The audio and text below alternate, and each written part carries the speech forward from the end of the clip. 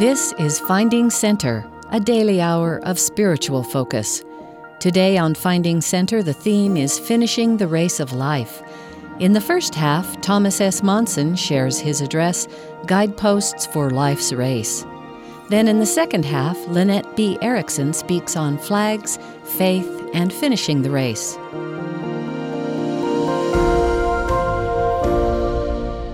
As we were taking our seats on the stand today, our associate, Brother Skousen, turned to me and said, how long have you known Sister Monson? I thought back, a long time. And then I remembered our first date. You're young, my young brothers and sisters, you might appreciate this.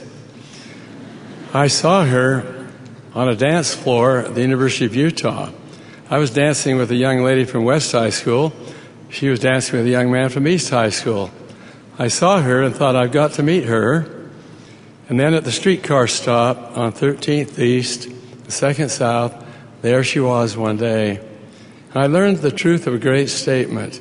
When the time for decision comes, the time for preparation is past.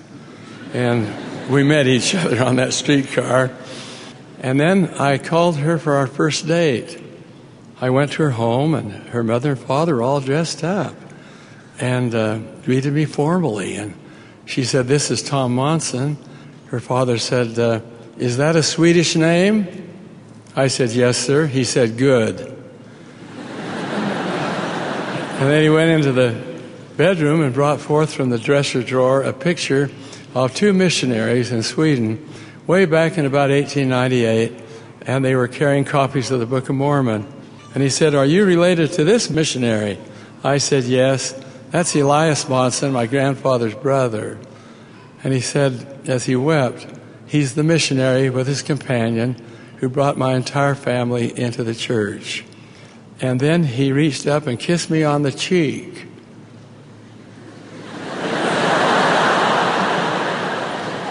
And then her mother, who's also Swedish, reached up with a tear in her eye and kissed me on the other cheek. That had never happened to me before.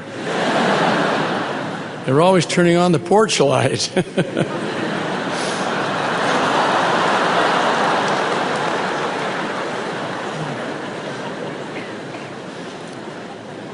Well, that's just a little about how the two of us met. And we were married way back in 1948. A splendid year, and it's been a wonderful marriage and continues to be. So I've thought long and prayed about what I'd say to you tonight, and I have come to a few conclusions. And I rather thought that if I were in the audience, what might I like to hear?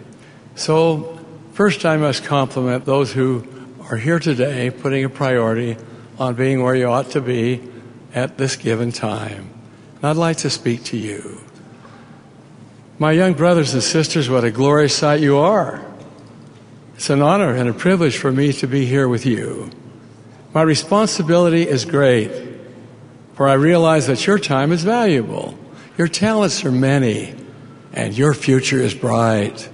Earnestly I seek heavenly help in responding to this challenge. I suppose every one of us in this congregation has had a few, shall we call them heart stoppers in his or her life? I know that I have. Before going forward with my general theme, I might mention one or two of them. The past General Conference marked 44 years since I was called to serve as a member of the Quorum of the 12 Apostles. In October of 1963, a few days following that conference, I met with my colleagues for the first time up in the 4th floor room of the Salt Lake Temple, the Presidency and the 12. Everything was new to me. We were to partake of the sacrament that day. As we prepared to receive it, President David O. McKay said, and I quote, "Before we partake of the bread and water, I'd like to invite our newest member, Brother Monson, to instruct the First Presidency and Council of the 12 on the atoning sacrifice of the Lord Jesus Christ." We will now hear from you, Brother Monson. That was a heart stopper. for me. I managed, barely. At the conclusion of the meeting, we moved to the luncheon reserved for the First Presidency and the 12, where we were to eat. As we sat around the table, President McKay said, "Brother Monson, do you believe that William Shakespeare really wrote the sonnets attributed to him?" "Oh, yes," I responded. "I do, President McKay." He then exclaimed, "Wonderful. So do I. So do I." I thought to myself, I hope he moves away from Shakespeare. I was a business major. However, he turned again to me and said, "Brother Monson, do you read Shakespeare?" I said, "Occasionally." "Fine," he said. "What is your favorite work of Shakespeare?" I thought quickly, perhaps a more desperate prayer than a reasoned thought, and replied, "Henry VIII." "Which is your favorite passage?" he asked. I had a heart-stopping situation right there. Then I thought of Cardinal Wolsey, that man who served as king but neglected his God. And I recited to President McKay what Cardinal Wolsey lamented when he was shorn of all of his power. Quote, "Had I but served my God with half the zeal with which I serve my King, he in mine age would not have left me naked to mine enemies." President McKay said, "Oh, I love that passage too." Then he changed the subject, for which I shall be eternally grateful. As we journey through mortality, heart stoppers will come to each of us. My young friends, I commend you for paying the price in time, in effort, in money, to obtain your education. Your parents may be sacrificing, skimping, going without that which they need to give you an education, which will enable you to excel in today's world. Whatever your future pathway may be, may I suggest to you today 4 guideposts to assist in your respective journeys through school and through life itself. First, glance backward. Second, look heavenward. Third, reach outward. And fourth, press onward. Let us consider each in its turn. First, glance backward. A review of the past can be helpful. That is, if we learn from the mistakes and follies of those who've gone before, and if we do not repeat them.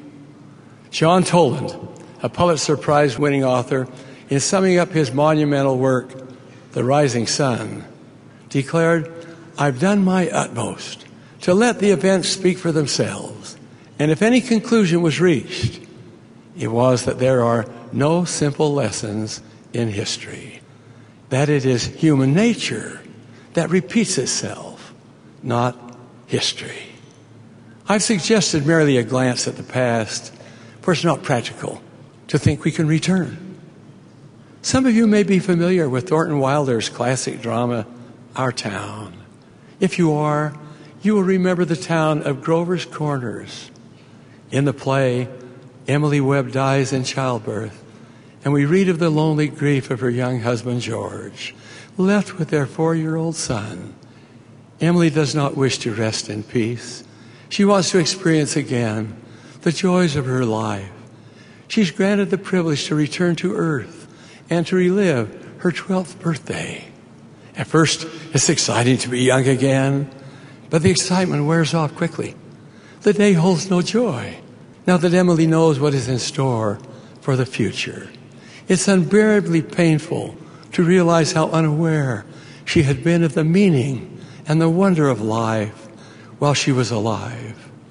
Before returning to her resting place, Emily laments, "Do human beings ever realize life while they live it every minute?" May each of us learn to appreciate the gift of life that we've been given, and in that context, at this time of year, when we will soon be celebrating Thanksgiving, I would urge all of us to glance backward in order to recognize those things for which we are thankful, and then to express appreciation to anyone to whom we owe a debt of gratitude. May we express thanks to parents for caring, for sacrificing, for laboring in our behalf. May we express thanks to friends, to professors, and to any others who have helped us along the way. May we express thanks to our Father in heaven for the blessing of life and the chance to return to Him. And may we express thanks to Him for the gift of His only begotten Son, who died that we might live. May the lessons we learn as we glance backward help us to live more fully each day of our future. Now that we've glanced backward, let us look heavenward. From the heavens came the gentle invitation, look to God and live. We've not been left to wander in darkness and in silence, uninstructed, uninspired, without revelation. One who knew and taught this truth was President Harold B. Lee, who wrote this inscription on the title page of the triple combination of Scripture, which he presented to his teenage daughter. To my dear Maureen, that you may have a constant measure by which to judge between truth and the errors of man's philosophies, and thus grow in spirituality as you increase in knowledge. I give you this sacred book to read frequently and cherish throughout your life. Lovingly your father, Harold B. Lee. From the Scriptures, from the prophets, comes counsel for our time as we look heavenward. You have the blessing of receiving your education at an institution governed by the principles and ideals of the Church of Jesus Christ of Latter-day Saints, where one of the goals of the university is to build testimonies of the restored gospel of Jesus Christ and encourage living its principles. Looking heavenward should be our lifelong endeavor. Some foolish persons turn their backs on the wisdom of God and follow the allurement of fickle fashion, the attraction of false popularity, and the thrill of the moment. Their course of conduct resembles the disastrous experience of Esau, who exchanged his birthright for a mess of pottage. What are the results of such action? I testify to you today that turning away from God's teachings will bring broken covenants, shattered dreams, and crushed hopes. Such a quagmire of quicksand I plead with you to avoid, for you are of a noble birthright. Eternal life in the kingdom of our Father is your goal. Such a goal is not achieved in one glorious attempt, but rather is the result of a lifetime of righteousness, an accumulation of wise choices, even a constancy of purpose and lofty ideals. Amidst the confusion of our age, the conflicts of conscience, and the turmoil of daily living, an abiding faith becomes an anchor to our lives. By reaching heavenward and seeking Heavenly Father in personal and family prayer, we and our loved ones will develop the fulfillment of what the great English statesman William H. Gladstone described as the world's greatest asset and need, a living faith in a personal God. Such faith will illuminate our way as the lighthouse of the Lord. When you have an abiding faith in the living God, when your outward actions reflect your inner convictions, you have the composite strength of exposed and hidden virtues. They combine to give safe passage through whatever rough seas might arise. Wherever we may be, our Heavenly Father can hear and answer the prayer offered in faith. Many years ago, on my first visit to the fabled village of Saniatu in Samoa, so loved by President David O. McKay, my wife and I met with a large gathering of small children, about 5 and 6 years of age, nearly 200 in number. At the conclusion of our messages to these shy yet beautiful youngsters, I suggested to the native Samoan teacher that we go forward with the closing exercises. As he announced the final hymn, I suddenly felt compelled to greet personally each of these children.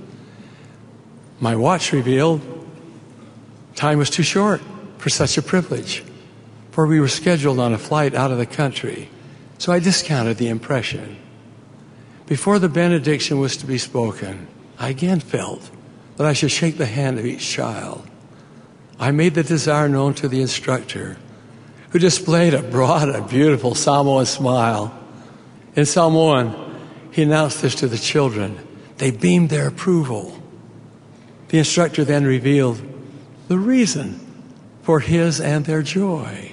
He said, when we learned that a member of the Council of the 12 was to visit us here in Samoa, so far away from church headquarters, I told the children if they would earnestly and sincerely pray and exert faith, like the Bible accounts of old, that the apostle would visit our tiny village at Saniatu, and through their faith, he would be impressed to greet each child with a personal hand clasp.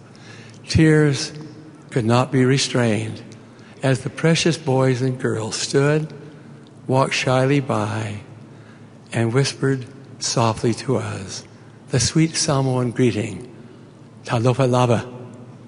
A profound expression of faith had been evidenced. In addition to that, however, they marched forward to the piano teacher playing in the shade of the old apple tree. And they sang that, 4-part singing, as they marched up and shook our hands. The Samoans have the gift of song, and they belted out that number, in the shade of the old apple tree. They had never ever seen an apple tree, but they surely sang as though they created it. Remember that faith and doubt cannot exist in the same mind at the same time, for one will dispel the other. Should doubt knock at your doorway, just say to those skeptical, disturbing, rebellious thoughts, I propose to stay with my faith, with the faith of my people. I know that happiness and contentment are there, and I forbid you, agnostic, doubting thoughts, to destroy the house of my faith.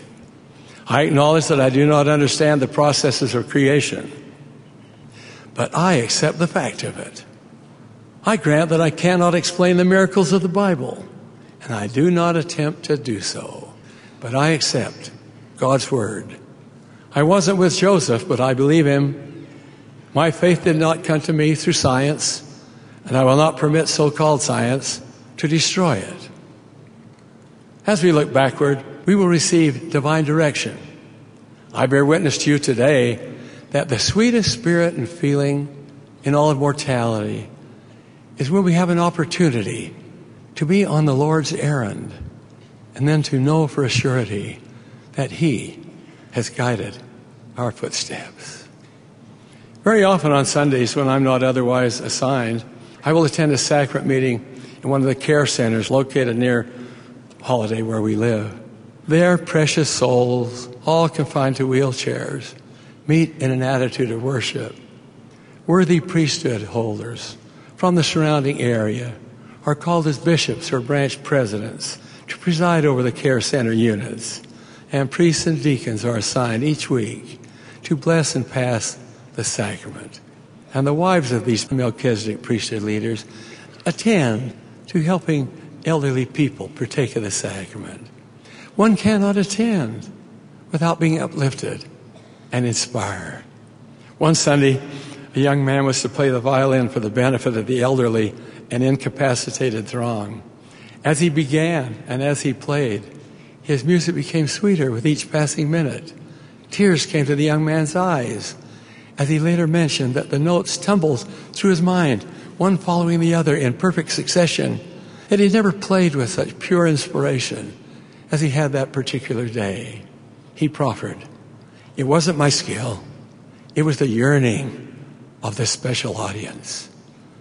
At the same time, in the same meeting, an elderly lady called out, They have no compulsion to be silent.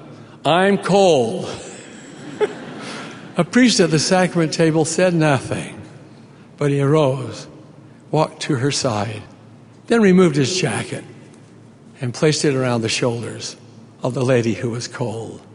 To him I said, what you have done today, you will ever remember. Your act of kindness reflects the nobility of your soul. You have been as the Good Samaritan who aided the helpless traveler on the road to Jericho. As we look heavenward, we inevitably learn of our responsibility to reach outward. To find real happiness, we must seek for it in a focus outside ourselves. No one has learned the meaning of living until he or she has surrendered his or her ego to the service of fellow man. Service to others is akin to duty, the fulfillment of which brings true joy. We do not live alone in our city, our nation, or our world. There is no dividing line between our prosperity and our neighbor's wretchedness. Love thy neighbor is more than a divine truth. It is a pattern for perfection. This truth inspires the familiar charge, go forth to serve.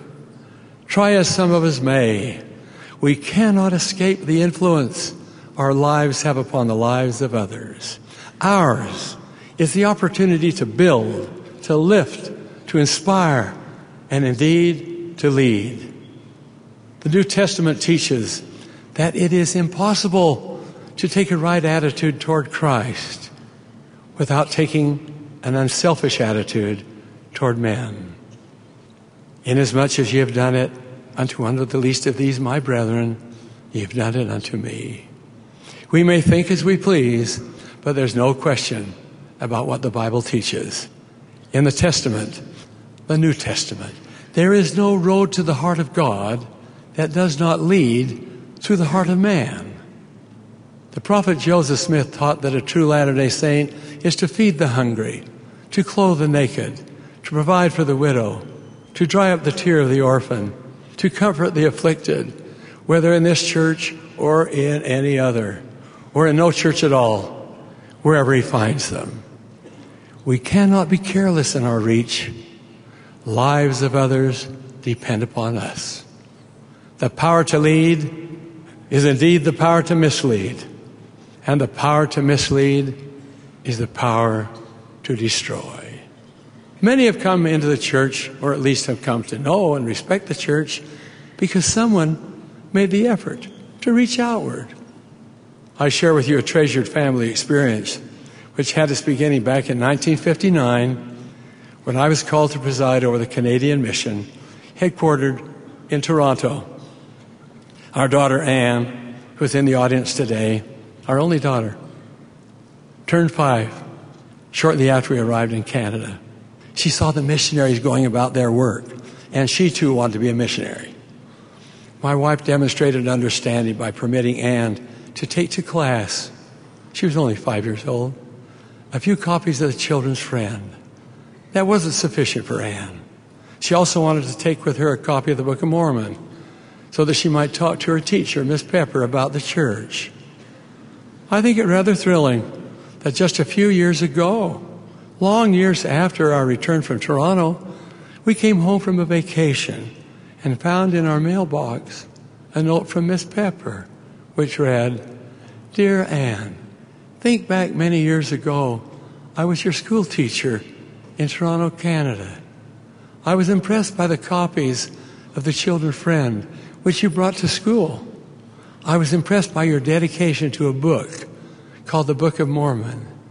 I made a commitment that one day I would come to Salt Lake City and see why you talked as you did and why you believed in the manner you believed. Today, she wrote, I had the privilege of going through your visitor center on Temple Square, thanks to a 5-year-old girl who had an understanding of that which she believed. I now have a better understanding of the church, of Jesus Christ, of Latter-day Saints. Miss Pepper died not too long after that visit. How happy our daughter Anne was when she attended the Jordan River Temple and performed the temple work for her beloved teacher to whom she had reached out so many years ago. And while we reach outward, we have the responsibility to press onward. No one has described this life as being easy. Indeed, it's become increasingly more difficult. The world seems to have slipped from the moorings of safety and drifted from the harbor of peace.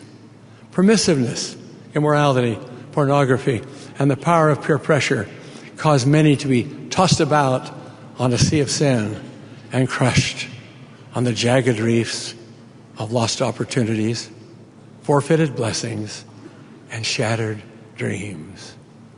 Anxiously, we ask, is there a way to safety? Can someone guide us? Is there an escape from threatened destruction? The answer is a resounding yes. I counsel you, look to the lighthouse of the Lord. There's no fog so dense, no night so dark, no gale so strong, no mariner so lost, but what its beacon light can rescue. It calls this way to safety, this way to home. Press onward we must. The Apostle Paul described life as a race.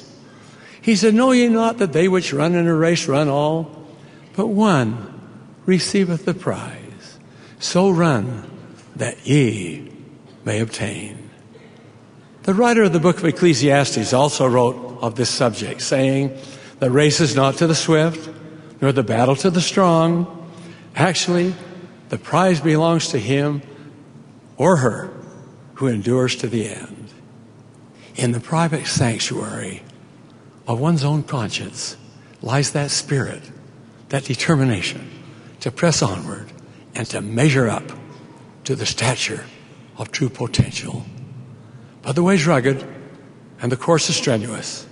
So discovered a boy by the name of John Hylander from Göteborg, Sweden. John was a young adult. He had the same yearnings for the blessings of success as do all. But John is handicapped in that it is difficult for him to coordinate his motions. In an activity of young people in Kungsbacka, Sweden, John took part in an 800-meter running race. He had no chance to win. Rather, his was the possibility of being humiliated, mocked, derided, scorned. Perhaps John remembered another who lived long ago and far away. Wasn't he mocked? Wasn't he derided? Wasn't he scorned? But he prevailed. He won his race. Maybe John could win his. And what a race it is. Struggling, surging, pressing, the runners bolt far beyond John. There's wonderment among the spectators.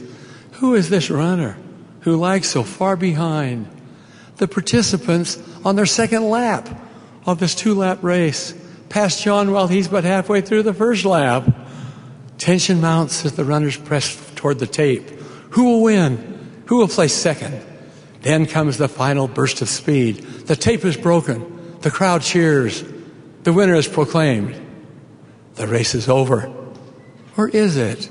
Who's this contestant who continues to run when the race is ended? He crosses the finish line on but his first lap. Doesn't he know he's lost? Ever onward he struggles. The only participant now on the track. This is his race. This must be his victory. No one among the vast throng of spectators leaves. Every eye is on this valiant runner. He makes the final turn and moves toward the finish line. There is awe. There's admiration. Every spectator sees himself running his own race of life. As John approaches the finish line, the audience as one rises to its feet. There's a loud applause of acclaim. Stumbling, falling, exhausted, but victorious, John Hylander breaks the newly tightened tape. Officials are human too. The cheering echoes for miles. And just maybe, in the ear, is carefully attuned of that great scorekeeper, even the Lord.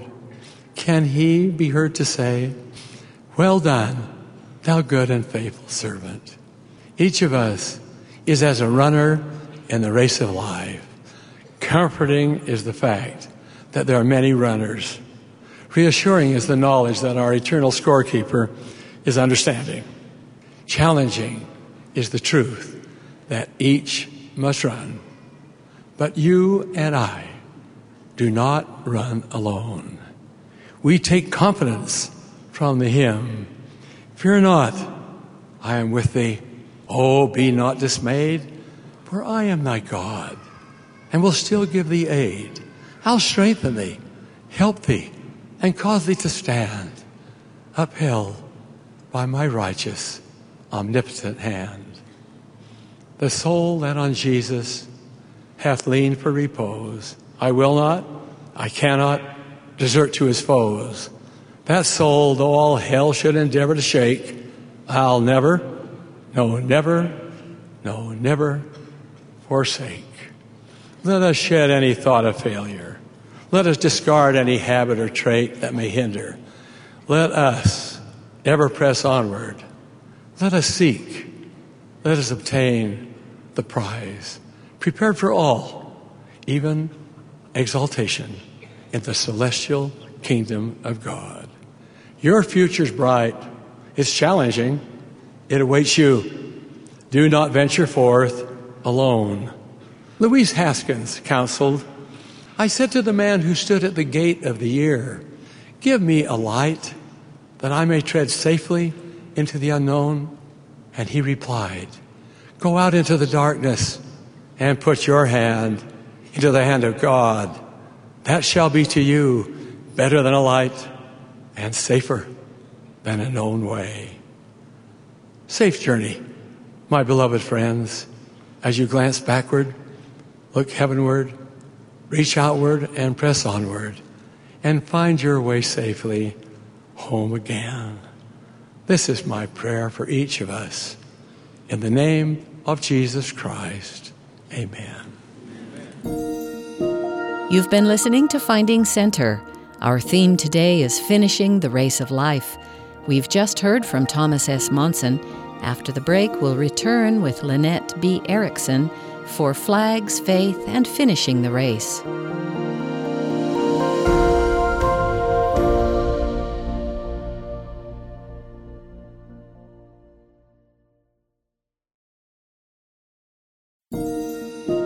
This is Finding Center, a daily hour of spiritual focus.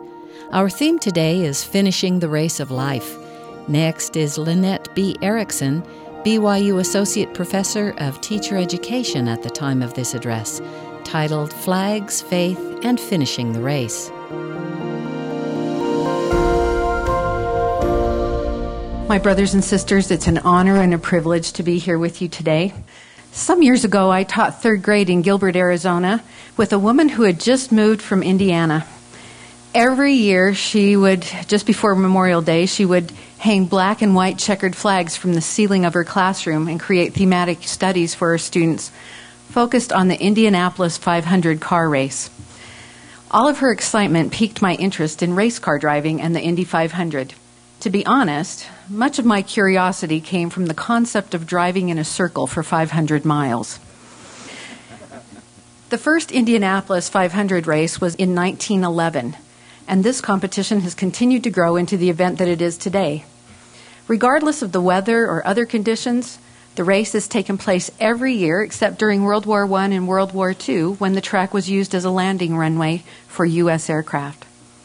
Drivers who participated in this race have to qualify for one of the limited number of prestigious spots available by proving that they have the knowledge, skills, experience, and resources that will allow them to win the race. The motivation for participating in the Indy 500 is not only a love of racing, but also the $1 million prize that goes to the winner.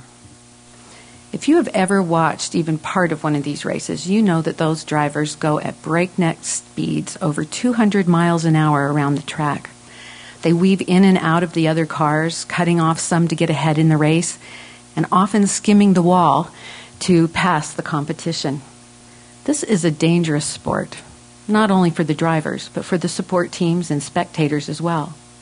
Great precautions have been taken to reduce the risks to all those participating and watching the race. Yet over 40 drivers, 20 crew members, and 10 spectators have been killed since the first Indy 500. Although it first seemed to me that the cars were just running around in circles and going nowhere, I now realize that for the drivers who have qualified for the race, it is a carefully planned and calculated challenge to be the first to safely cross the finish line. I'd like to compare the Indy 500 to our lives. We go through life at a rapid pace through various experiences, many joyful and some challenging. Our race began in the pre-earth life when we were introduced to and chose to be part of Heavenly Father's great plan of happiness. We qualified for the race in the grand councils of heaven when we stood with the Savior and chose agency and righteousness. Having qualified, we came into this life prepared with everything we need to succeed. Regardless of our conditions, our task is to participate in the race, safely cross the finish line, and receive the grand prize. Our motivation is the priceless prize designated for finishers of the race, that of eternal life. An important part of the race of life is that the Creator of the plan knows who we are and has given us the necessary conditions and tools for successfully completing our race. Additionally, He has promised to guide us on our path. Isn't it wonderful to know that Heavenly Father knows us and loves us individually? We're promised in 1 Nephi chapter 9, verse 6, that, quote, "The Lord knoweth all things from the beginning. Wherefore He prepareth a way to accomplish all His works among the children of men. For behold, He hath all power unto the fulfilling of His words." Unquote. Knowing this, we are ready for our race. During the Indy 500, race officials and pit crews have the job of tending the track, monitoring the conditions, clearing debris, and keeping the drivers apprised of the various conditions of the track, possible obstructions, or potential dangers. The way race officials communicate to the drivers is through the use of flags. Some of these flags have been standardized to mean the same thing to all the drivers, while others are unique to a particular driver and his team. It is up to the driver to know the signals and what they mean and heed the communication in order to race safely and effectively. For example, the green flag signals the beginning of the race. The yellow flag cautions drivers to slow down due to hazards on the track. And the yellow and red striped flag warns drivers that there is something on the track that could cause the car to lose control. The red flag tells drivers that conditions are too unsafe to continue in the race and the car must stop. The white flag signals to the driver that there is one lap remaining in the race, and the waving of the black and white checkered flag signals the driver that the scheduled distance has been met and the race is over. All the racers understand these flags. Individualized flags are used to communicate important messages with one driver at a time. For example, the black flag summons a car into the pits due to a mechanical problem or because the driver has disobeyed a rule. Each crew also has special flags that are used to communicate specific messages to their driver. On the racetrack, anything that takes the driver off course, slows him down, distracts him, or keeps him from moving toward the finish line is a pitfall. The objective during the race is to avoid as many of these pitfalls as possible. Oil on the track, gravel, encounters with other drivers, going too fast or too slow, or mechanical malfunctions all increase the risk of the driver being harmed, taken off the course, or not making it to the finish line. In life, we are all on a risky course, and at times we don't have the experience or perspective to see the pitfalls on the track ahead of us.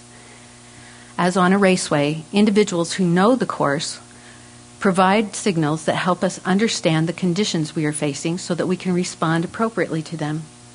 Communication from the Lord comes in many forms as He warns us of pitfalls and dangers, as well as the joys and blessings that we can experience as we proceed through life. He also reminds us of the goals we are working toward and encourages us on our journey.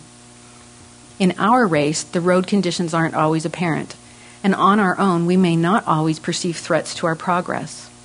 Thankfully, the Lord warns us about pitfalls globally through his prophets, scriptures, and doctrine. But he also warns us individually through the quiet promptings of the Spirit to let us know how to adjust our journey. He's also given us a pit crew, so to speak, who help us avoid possible hazards on our course. Consider some of the pitfalls our crew has recently warned us about. Inspired leaders have warned us of the importance of protecting our bodies, minds, and spirits from those influences that would harm us or diminish our ability to stay on course. Just as the race car driver wears a sturdy helmet and clothing appropriate for his task, we are admonished to gird ourselves in the whole armor of God, in our dress, in our thoughts, and in our actions. Another pitfall that we've been warned of is the influence of media and technology in our lives. Like all powerful things, these can influence us both positively and negatively. The reason media present potential hazards is that their messages can distort, alter, block out, or supersede more eternal and important messages from a loving Heavenly Father. The media directly attack our sense of direction, our purpose, and our sense of who we are. We need to know that what is largely represented in media isn't reality in an eternal sense. Studying the scriptures, doing temple work, developing relationships with family and friends, participating in physical activities, and rendering service are some of the things that we have been counseled to do in the plan that the Lord has for us. Oftentimes, we allow the media to have greater and greater influence in our lives, leaving little time to attend to more meaningful activities that keep us moving in the direction of the finish line. How much time do you spend studying the scriptures, praying, and listening to the word of the Lord in comparison to the time you spend texting, emailing, blogging, and listening to the messages of media? In the April 2009 conference, Elder Hales addressed another pitfall, the danger of debt. He counseled us all to learn to live, quote, joyfully within our means, to be content with what we have, avoid excessive debt, and diligently save and prepare for rainy day emergencies, unquote. You may say to yourself, hey, I'll think about that when I'm out of school, or when I'm married, or, better yet, when I have an income. But the flag of warning is for all of us to heed now. Each of us must be careful to live within our means and put even a little away for emergencies. Current economic conditions show the wisdom in this counsel. Following this flag of warning not only can protect us from hazards, but can bless us in ways that we cannot predict or imagine. In that same conference, other church leaders reminded us of the importance of attending the temple, honoring our covenants, serving others, exercising faith, and trusting in the Lord, along with other important guidelines that will help us. As we heed the warnings and guidelines of the prophet and our leaders, we can avoid those things that would stand in the way of our goal of reaching the finish line. In the Indy 500, there are times in the race when the officials or the driver's team recognize that both the car and the driver need to be recharged and refueled. These pit stops are essential to be sure the engine is running efficiently, the tires have enough tread to be safe, fluid levels are full, and the driver is able to continue in the race. In our lives, we also have occasions when we need to take time out to refuel, repair, recharge, and realign our testimonies so we can better steer our course. The church leaders, the scriptures, caring family members, the Holy Ghost, and patriarchal blessings all provide substance and vision to keep us moving toward the finish line. Again, in the recent General Conference, President Monson taught us how to focus on the road beyond a possible pitfall. He spoke of how in the world today there is much to be depressed about. Financial downturns, social and moral decline, wars, natural disasters, and personal hardships. He admonished us, however, not to dwell on the negative in the world, rather to focus on the blessings we have as members of the church. He encouraged us as he closed his remarks, quote, "My beloved brethren and sisters, fear not. Be of good cheer. The future is as bright as your faith," unquote. When we are struggling on our raceway or when we are needing extra encouragement to keep going, the Lord often allows us to have experiences that help us to know that He is aware of us and helping us along. As only a loving Father can, He also provides individualized communication to us through answers to prayer. These messages are often very personal and direct. In the fall of 2000, I had an assignment to attend a series of meetings at BYU Hawaii. I had my last chemotherapy treatment early the morning I was to fly out of Salt Lake. After I left the clinic, I went directly to the airport. By the time I arrived at the Los Angeles airport, I was feeling very ill. I checked my luggage, and by the time I got to the departure gate, I was absolutely miserable. I sat down and leaned against the wall, and I thought about the coach seats in the plane and how tight it would be with people on both sides of me. I felt even sicker as I contemplated the 4 or 5 hour flight. I silently thought, Heavenly Father, would it be so bad if I was in first class today? The thought came and left. Almost immediately, though, the woman at the check-in counter came over to me and asked my name. Finding out that I was indeed Lynette Erickson, she asked if I would be willing to be bumped to the next flight to allow a family to fly together. Apparently, the flight was overbooked and the plane was filled to capacity. By this time, I was feeling so badly that I didn't care if I ever got to Hawaii, so I said yes. The arrangements were made, and the plane left the gate. Not 10 minutes later, the same woman came back with my new tickets, and to my surprise, she informed me the next plane would be leaving in just 30 minutes. As she was leaving, she turned back to me and asked, "By the way, do you mind if you're in seat 1A?"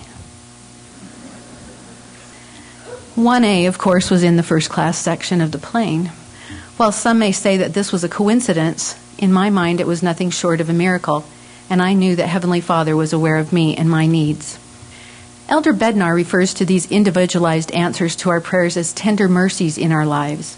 Of this, he tells us, quote, "The Lord's tender mercies are the very personal and individualized blessings, strength, protection, assurances, guidance, loving kindnesses, consolation, support, and spiritual gifts, which we receive from and because of and through the Lord Jesus Christ. The Lord's tender mercies do not occur randomly or merely by coincidence. We should not underestimate or overlook the power of the Lord's tender mercies."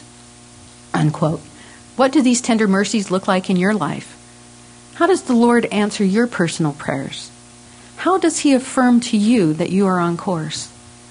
The answers to these questions are for you to ponder, and then, as Elder Eyring instructed, to recognize how the Lord communicates His tender mercies to us, and then to remember them. President Kimball reaffirmed that God not only knows and watches over us, but He often sends others to deliver His message to us. These members of our racing team include priesthood leaders who are aware of our needs and act upon spiritual promptings. When my daughter was competing for a prestigious award in her senior year of high school, it required several months of intense preparation and hard work. After passing several stages of competition, she reached the point of being one of 15 finalists for the award. It was a stressful time for her, and she was concerned about being able to demonstrate her abilities and talents. One Sunday morning before church, our stake president made a point of congratulating her on her achievement. He then took her hand and looked her squarely in her eyes and said, "No matter what happens, we know who you are." To my daughter and to all of us, that was a crowning point. Yes, she knew what she had put into preparing for the award and also what she had gained from it. Unlike the Indy 500, the final burst of speed was not the measure of her success. No matter what the judges decided in their assessment, she was a winner. And those who love her, including the Lord, recognized her accomplishments. One of the Lord's most powerful ways to relay messages to us is through the Holy Ghost. If we have prepared ourselves to receive and follow communications, we can more successfully avoid the dangers along our course, and we will feel the peace and joy of the journey. The messages from the Holy Ghost are quiet and still. Therefore, we must be willing to tune out the world and continually listen for and to His promptings. In his devotional speech here at BYU in January 2007, Elder Boyd K. Packer admonished, quote, "You live in an interesting generation where trials will be constant in your life. Learn to follow the promptings of the Holy Ghost. It is to be a shield and a protection and a teacher for you." When we're looking for direction, guidance, and encouragement in our lives, reading and pondering the Scriptures allows us to know the will of the Lord for us. In 2 Nephi chapter 32, verse 3, we are encouraged to, quote, "Feast upon the words of Christ, for behold, the words of Christ will tell you all things what you should do," unquote. As we read the words of those who have traveled the course before us, we find courage and strength to learn from them and finish the race. Our patriarchal blessings also provide warnings and guidance tailored just for our specific needs. Elder Richard Allen said, quote, "These blessings are inspired and are personal revelations to the recipient. Patriarchal blessings are a guideline, or similar to a roadmap that indicates the paths that may be traveled and destinations that may be reached if we stay within those paths. They may bring comfort and joy and encouragement when we have need to look, to listen, and to feel of the contents of these blessings, so that we may go forward on life's journey, not alone, but with the accompanying Spirit of our Father in heaven," unquote. What a blessing to recognize that the Lord has a plan for us, and that He has always and will continue to guide us, to warn us, and to encourage us on our course. We have the guides and the tools to get us there. But let's be realistic. This race isn't easy. It's grueling. The Indy 500 is 200 times around a circular track, and it's dangerous. Our race has eternal significance. It is our test, and the course isn't flat, nor is it straight. Trials will come, and life will be challenging, but we need to know and remember Heavenly Father is there, and we must have faith that the flags and guides that He has prepared will help us achieve our ultimate goal. In our race to the finish line, we need to anticipate and be ready for unexpected events that may hamper us on our course and detour us from our goal. Sometimes we don't anticipate that life doesn't always go as we planned or dreamed. When this happens, we may be tempted to think that Heavenly Father has forsaken us and reject the flags and guides that have been provided. We cannot do that. We must stay on the course and keep our focus on the finish line. Elder Oaks gently reminds us that, quote, "Many important things will occur in our lives that we have not planned, and not all of them will be welcome. Even our most righteous desires may elude us or come in different ways or at different times than we have sought to plan," unquote. Like each of you, I've had my share of unexpected detours in my race. I had planned on marrying shortly after college, having 24 children, and being a stay-at-home mom. Instead, I married old and only for a very short time, had one child, and am a woman with a profession.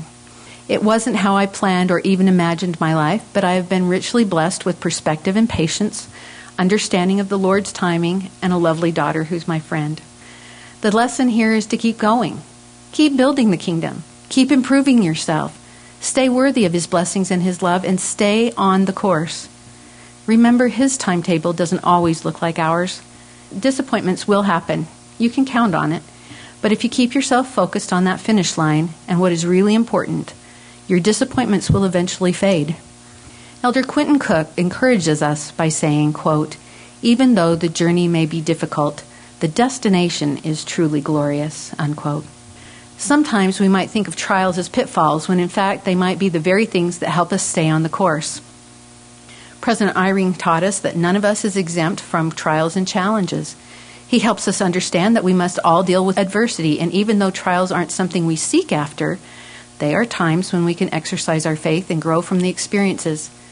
He also taught us that we have to learn to get through the trials, that there are lessons to be learned, and that we can't bypass or skip certain parts of the race just because they are unpleasant. During these times, we need to pray like Nephi for our strength to be increased, to get through and to learn the needed lessons the trial affords.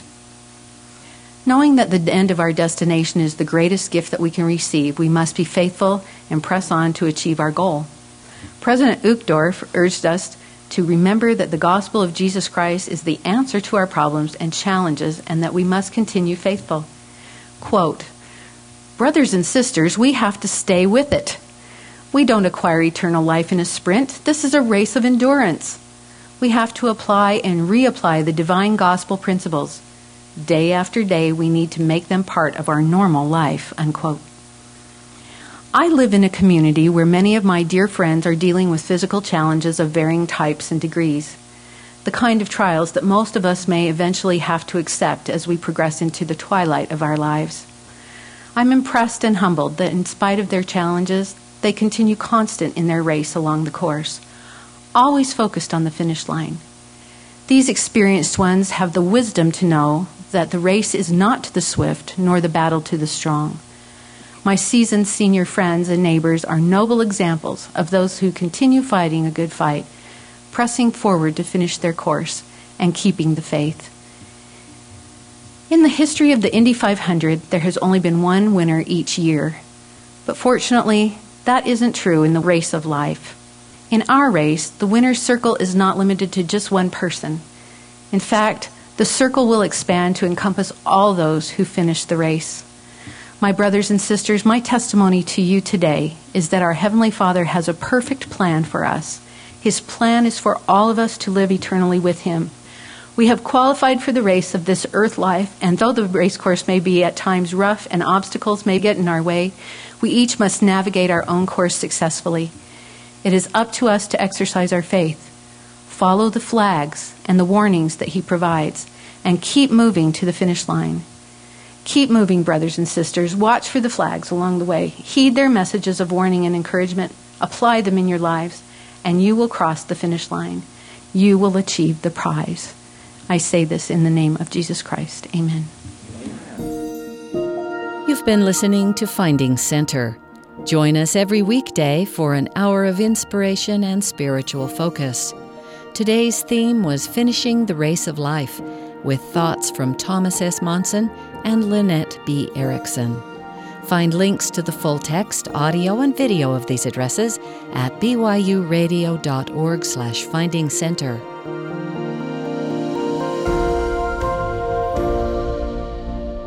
Finding Center is a production of BYU Broadcasting.